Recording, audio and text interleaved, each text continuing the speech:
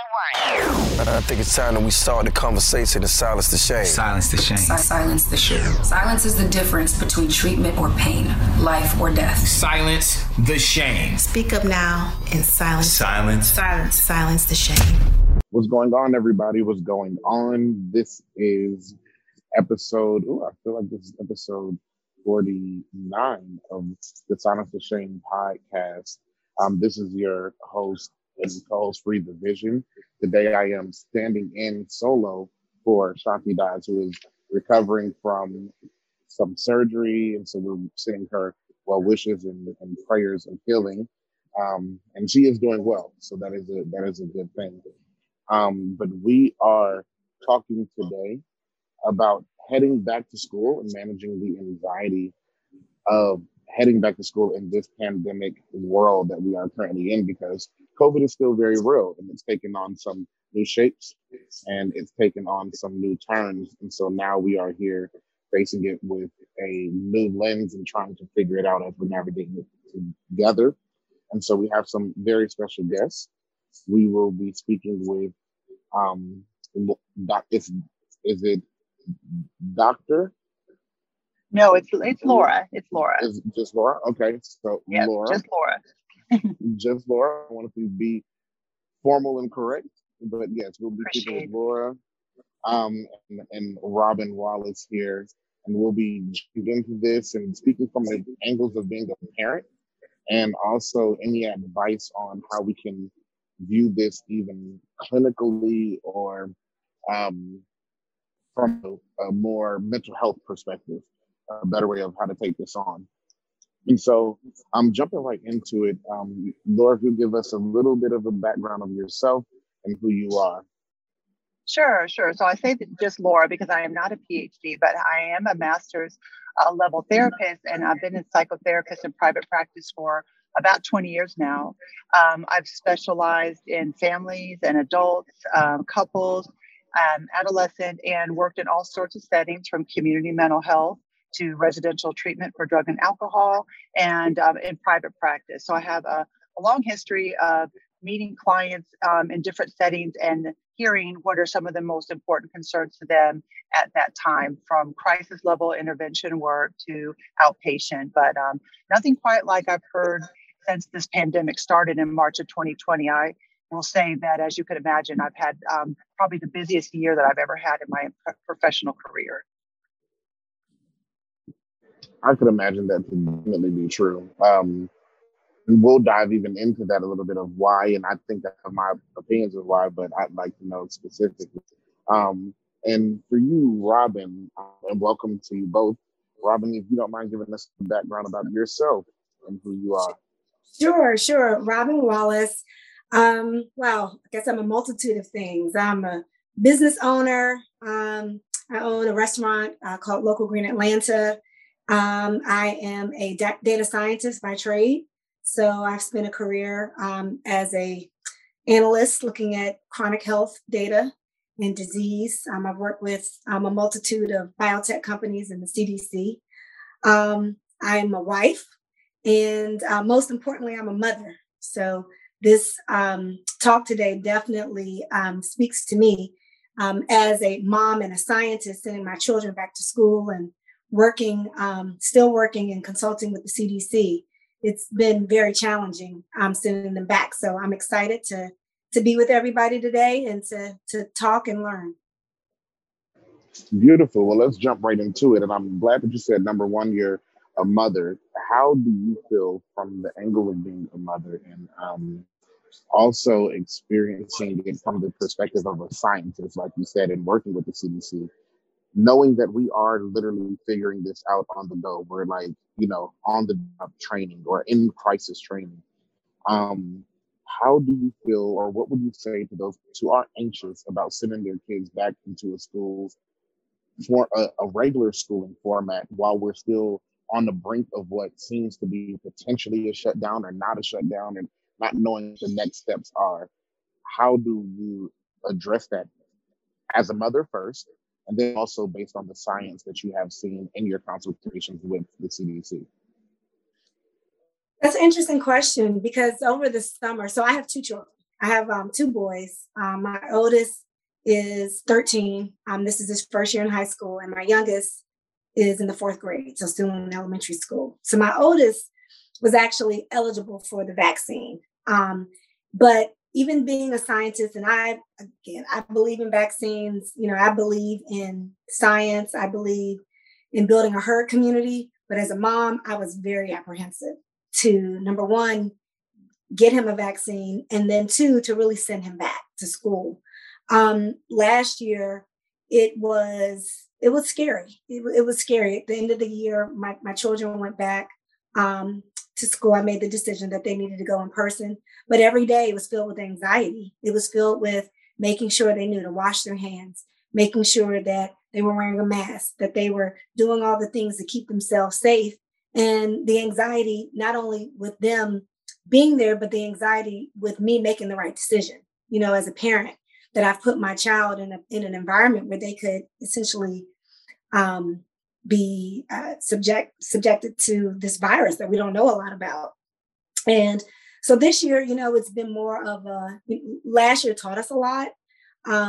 This year, I decided that I'm going to have to just step out on faith. And I know ultimately for my youngest, it's better for him to be there at school. I think for him emotionally, I had to think about his emotional being first. And he's the kind of kid that relies on other people. He needs that other energy. My oldest, not so much. He could do well in virtual. He could do well at home. But really, for my peace of mind and all that I had going on, I thought, him being able to be around friends, there were a lot of things that he did not get last year when he was home virtually. He missed out on a lot of that engagement. And I noticed for him, he started to become very much of an introvert.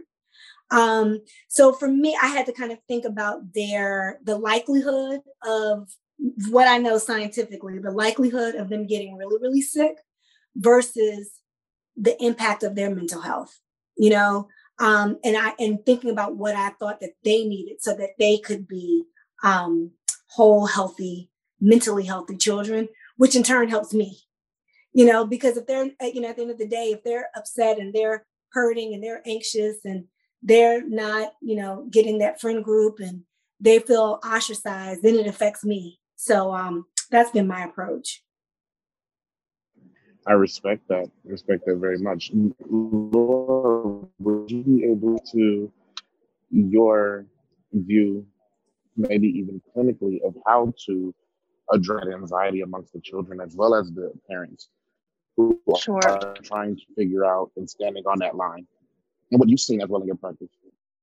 Yeah, so I think what's been really interesting during this entire experience is that children and adolescents and parents needed to have a name for what was actually happening within and without. And so a lot of times as adults, we may struggle with trying to identify the powerful emotions that are coming on. Is this depression? Is this anxiety? Is this stress? What's going on? And so if you can imagine as adults having to deal with their own mental health and naming it, then you can also imagine how difficult it was for kids to even be able to comprehend what was happening to them, and not just them, but also to their parents. Robin makes a really good point. Kids are very intuitive. So if they don't have the words to understand exactly what's going on with themselves, they can pick up and start to feel what's going on around them. And of course, they're looking to their families and the adults in their lives for some type of guidance, some type of understanding, and following the lead. And so it's very natural as a parent to feel the anxiety. If I choose this, is this going to be a benefit? If I choose that, is this going to be a detriment? How do I know what to do? And so in that indecision or that process, kids are picking up on that themselves, and then they're going through their own kind of emotional needs. And so one of the best things I've seen was just helping kids learn to say, it is okay to understand that you might be afraid. It is okay to understand that you might have sadness right now, or depression, or anger, but it comes out in different ways for everyone. So boys, I have a son who is now 19 and my daughter is 21, but she was a sophomore in college when she had to leave Spelman, and my son was just starting his senior year, or getting into his senior year of high school. So there was a lot of loss, and how they both dealt with that was completely opposite, right? So I have a daughter, she's verbal, she could express herself, but she also felt very numb and could withdraw in her own safe, creative way. My son wanted to game a lot, but he also was very angry and very brooding and didn't want to engage with the family as much as he had before. And so as a mom trying to navigate what does he need versus what does she need versus what do I need to be making sense of all of this myself and also trying to support him. So I know that's a long-winded answer, but you can see just based on what I'm saying and maybe what Robin's saying that it's not one easy, one-size-fits-all approach to dealing with anxiety and depression with your children and helping them manage their mental health needs. Absolutely. You spoke to a very interesting point that I do want to discuss. How do we develop the language around this as we're trying to figure out the language itself? How would you suggest, or either of you that you have found to communicate with the children who might not understand, who are maybe a little bit frustrated, who are tired of wearing masks, who just don't get maybe even the severity? How do you communicate this to them in a way is before that, and as a family, is it something that should be inclusive of therapy at this point? Mm-hmm. So if you don't mind, I'll start off on that one. So I think you have to look at the age range of the kids that you have, right? So if you have little ones, little children probably have adapted easier than the older ones because they don't know, maybe they didn't know much different, right? So they're like, well, I guess we have to put a mask on. I've watched little kids going to school or even in my own neighborhood just seem to have a lot better way of dealing with this versus some of the older ones who knew school was supposed to look and be different, right?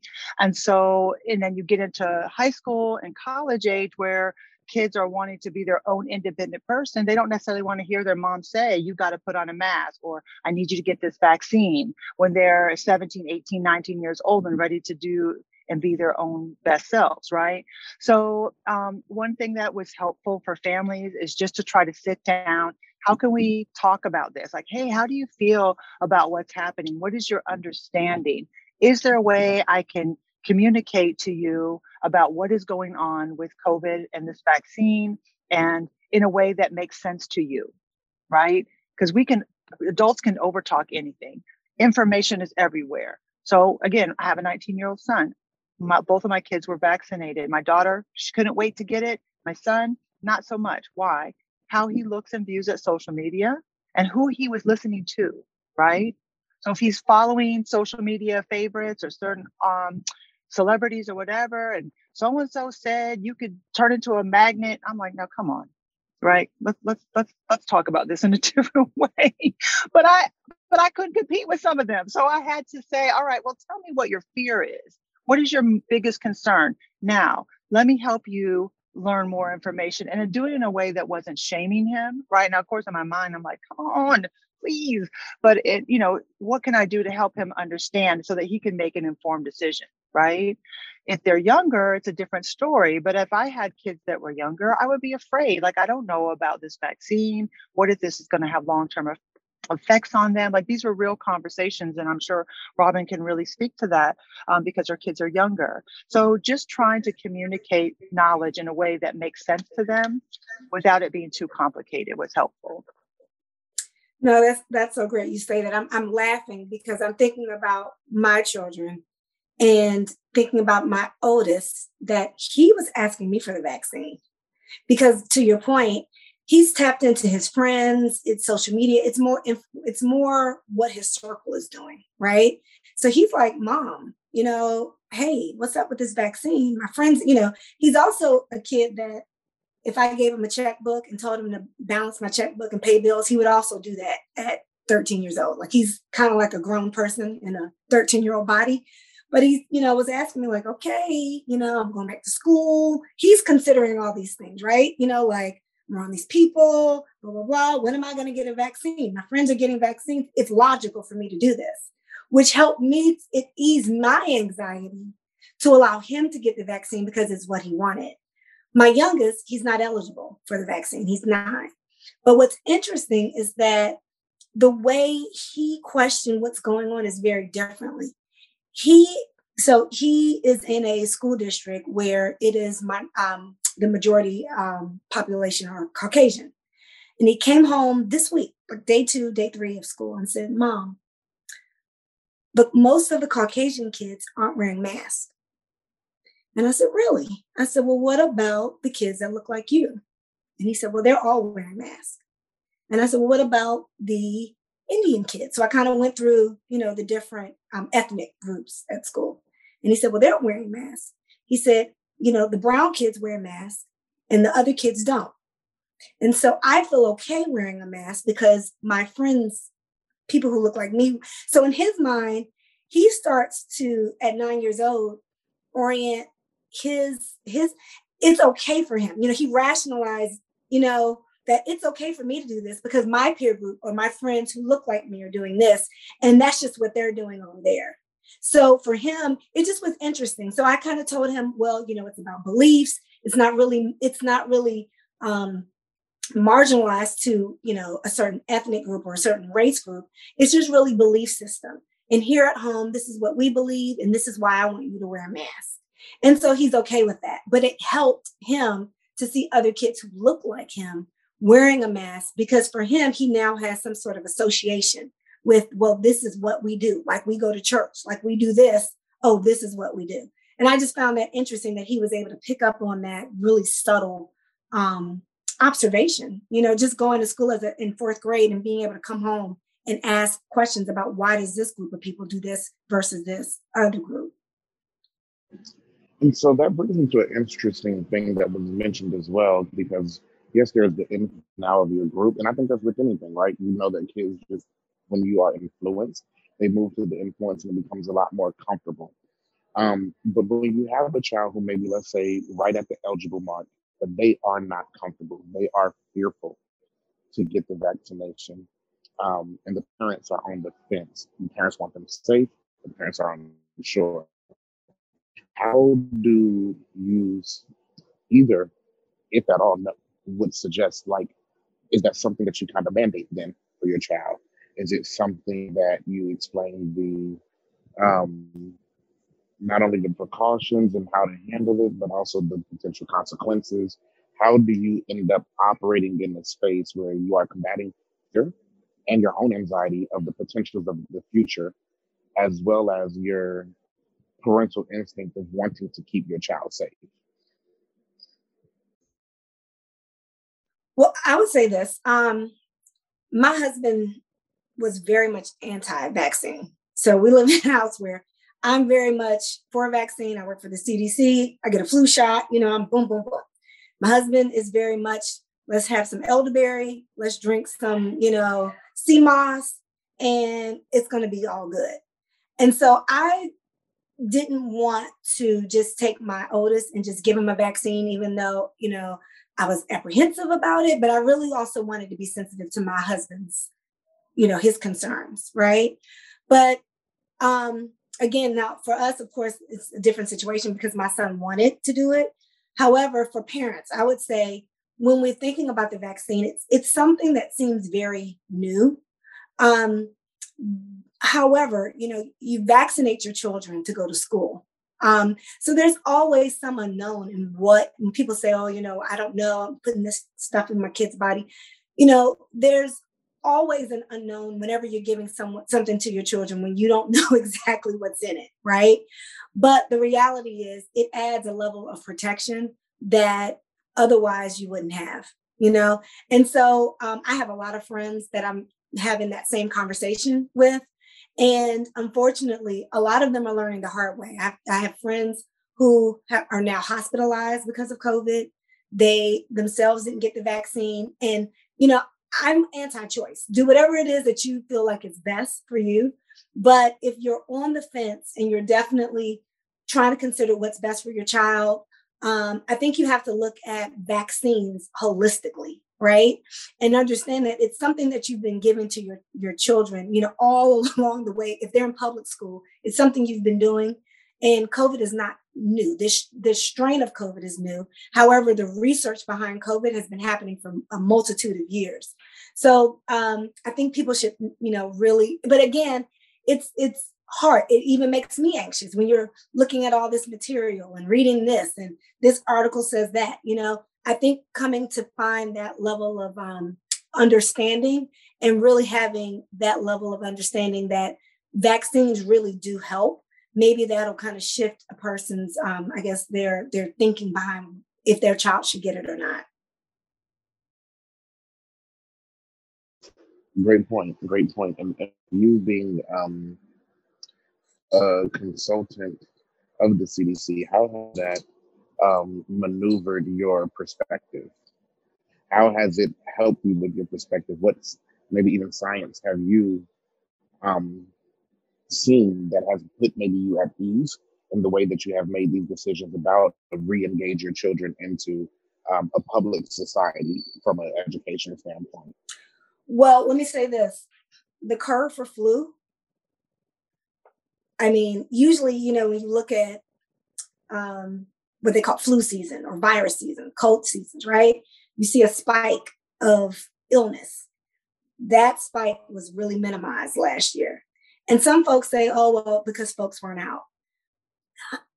I think masks work. I think science shows that basic mask and washing your hands, it helps, right? So I think that's one thing that we've learned. That's why for me, my decision to put my children back meant you guys also have to, I'm putting hand sanitizers in your bag. I'm putting wipes in your bags. I'm not going to rely on the school to do this, right? And you guys also have to wear masks. So that's one thing. The other thing is, and we can go on and on, but early in this process, in December of 2019, we would get alerts at work seeing what was happening in China. And you could see it coming more and more frequently. So by January, you knew something's up, So looking at data to see where the early vaccines started, earlier on. So while we were still kind of getting to this point where we were still kind of formulating vaccines, looking at the countries where the vaccine had been given and seeing how they were able to flatten the curve, flatten the influx of the virus and then open the economy back up. That's what gave me a lot of assurance. But again, that's because I'm looking at the data and I'm looking at analysis. And so, and I know that that's not something that, the average person just readily does. So let me ask this too, and I'm coming kind of closer to our close, but I am curious now to move into the responsibility of the school and the school system. Is there a sense of responsibility, or while integrating your children back, are they providing PPE, options? Are they giving hand sanitizer? Are they giving wipes? Are they a lot more precautious and proactive? Have you guys seen that? And is there any form of that you feel like would help? Also, do you feel as if there are community conversations amongst the schools that it would also move the needle in the anxiety that it probably has upon the families? What I would like to say to that is, I raised both my kids in public school system. So we're in a suburb outside of Atlanta, it's DeKalb County. So I consider it still ATL. And I still get the emails just to kind of see. I do know that these schools got lots and lots and lots of money because of the CARES Act to do better, to improve the quality of the school, the air quality, to make sure that resources are in place, whether it's PPE, whether it is counseling resources, other things that children and families can access regarding COVID. And that could be recovery of learning that was lost. That could be families that needed food. Like I know that our high school, they're not even charging for lunch right now. So everybody can get a free lunch no matter what your status is. So there are resources that are available. And I really encourage parents to ask. Ask. You don't have to be the president of a PTA. I certainly did all of that. I was the president of all the schools that my kids were involved in because I had the time. Not all families have the time to do it. But what I want to say is that there are people that want to do that kind of work, and those parent advocate groups will give you information. The school should give you information, and you should be able to get additional support. Okay, so please don't be afraid to ask. If your child is behind in learning because of everything that happened in the prior year, how are they going to help your child keep up? What do you need to do to make sure that your child is not left behind further? And what other resources are available, whether it's hand sanitizers or masks? What is available? And even with some of these schools in different areas that might not be so pro mask or pro vaccine, they still got money to provide safety for these students. And so I would feel empowered as a parent to say, my child needs this. How can you provide that? Start with your school first, because they have resources. Great answer. And so this is for Robin, and this is going to be one of my final questions. And also I'll pass it to you after Laura. And this is kind of how we want to close.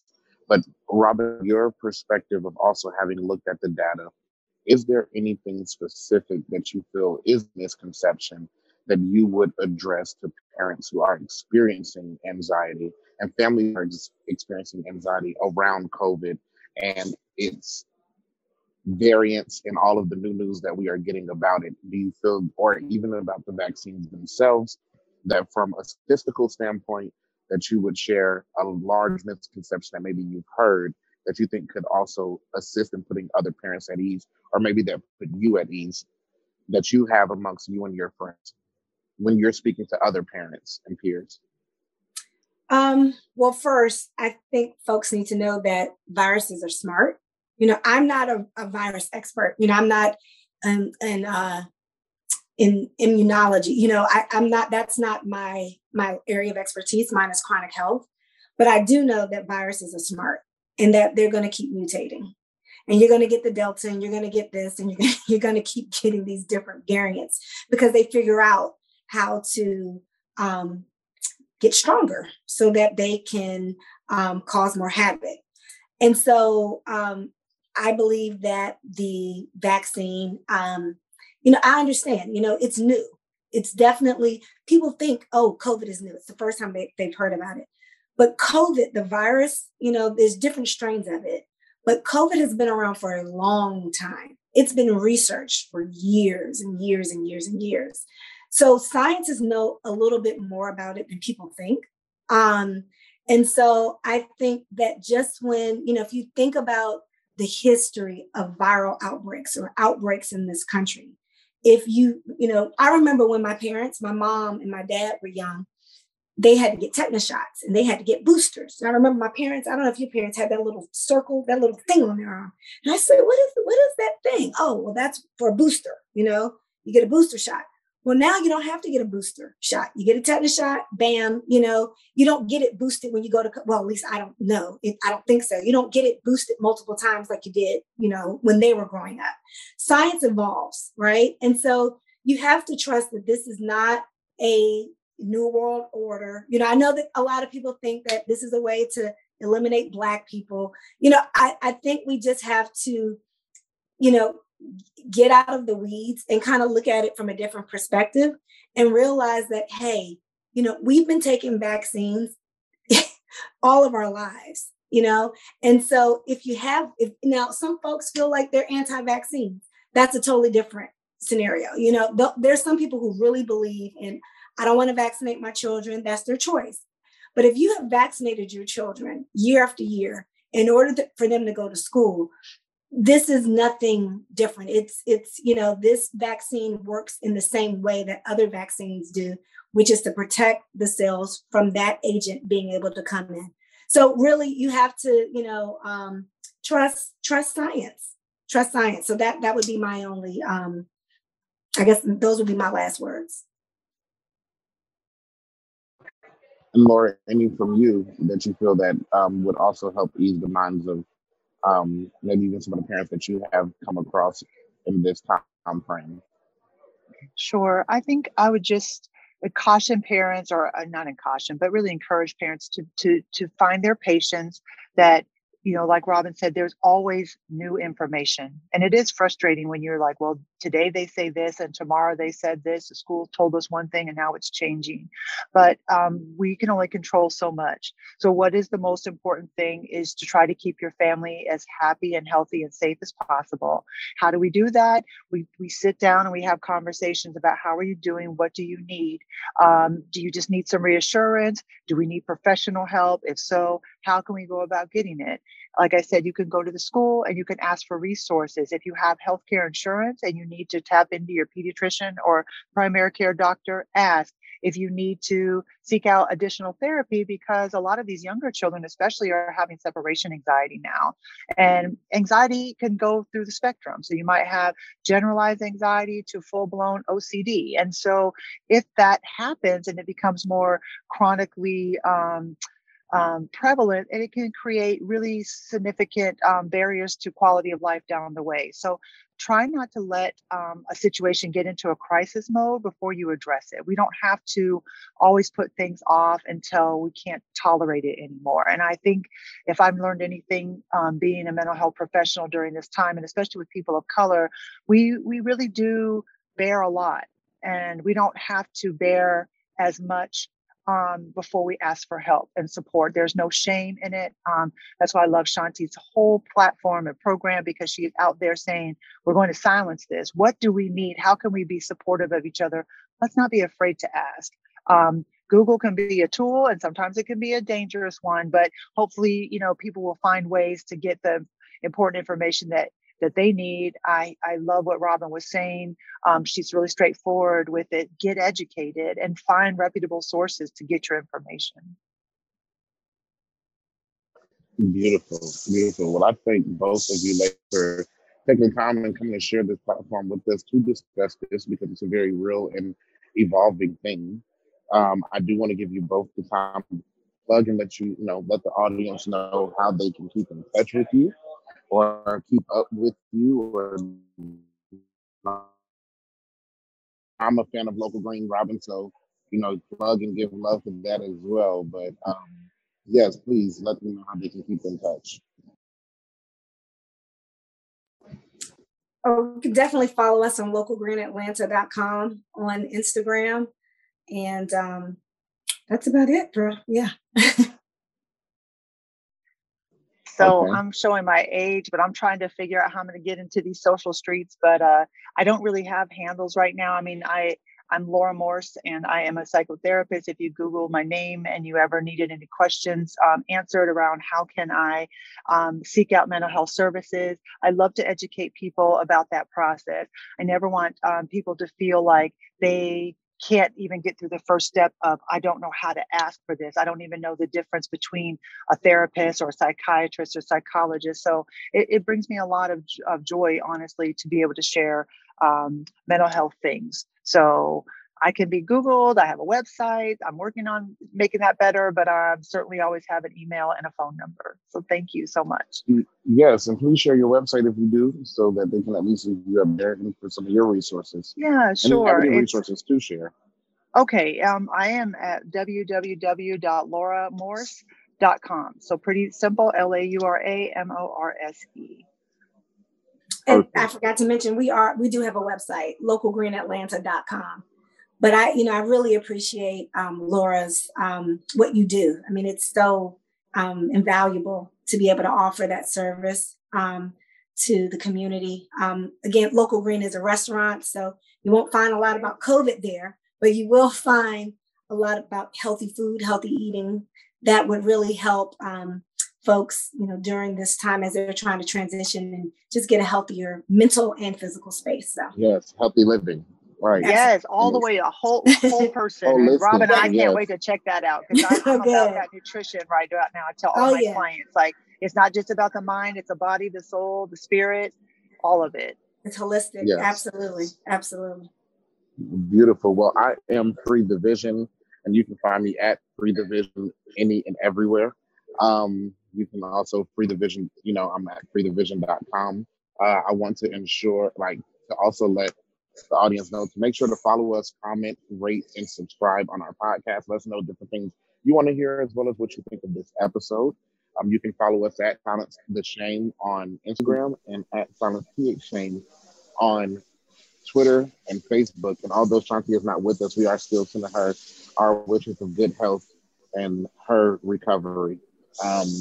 And this has been a really good episode. I want to thank both of you ladies again for your time and for being so transparent about what you guys have experienced and just as mothers, and then mothers number one from a human standpoint, and then two in your professions and how those things have helped guide you. So we appreciate you and your expertise and your time. And so please, again, follow us, subscribe to this, and share this information because it's very important. And so I do want to end as we always do, to take time, save a life, and silence the shame.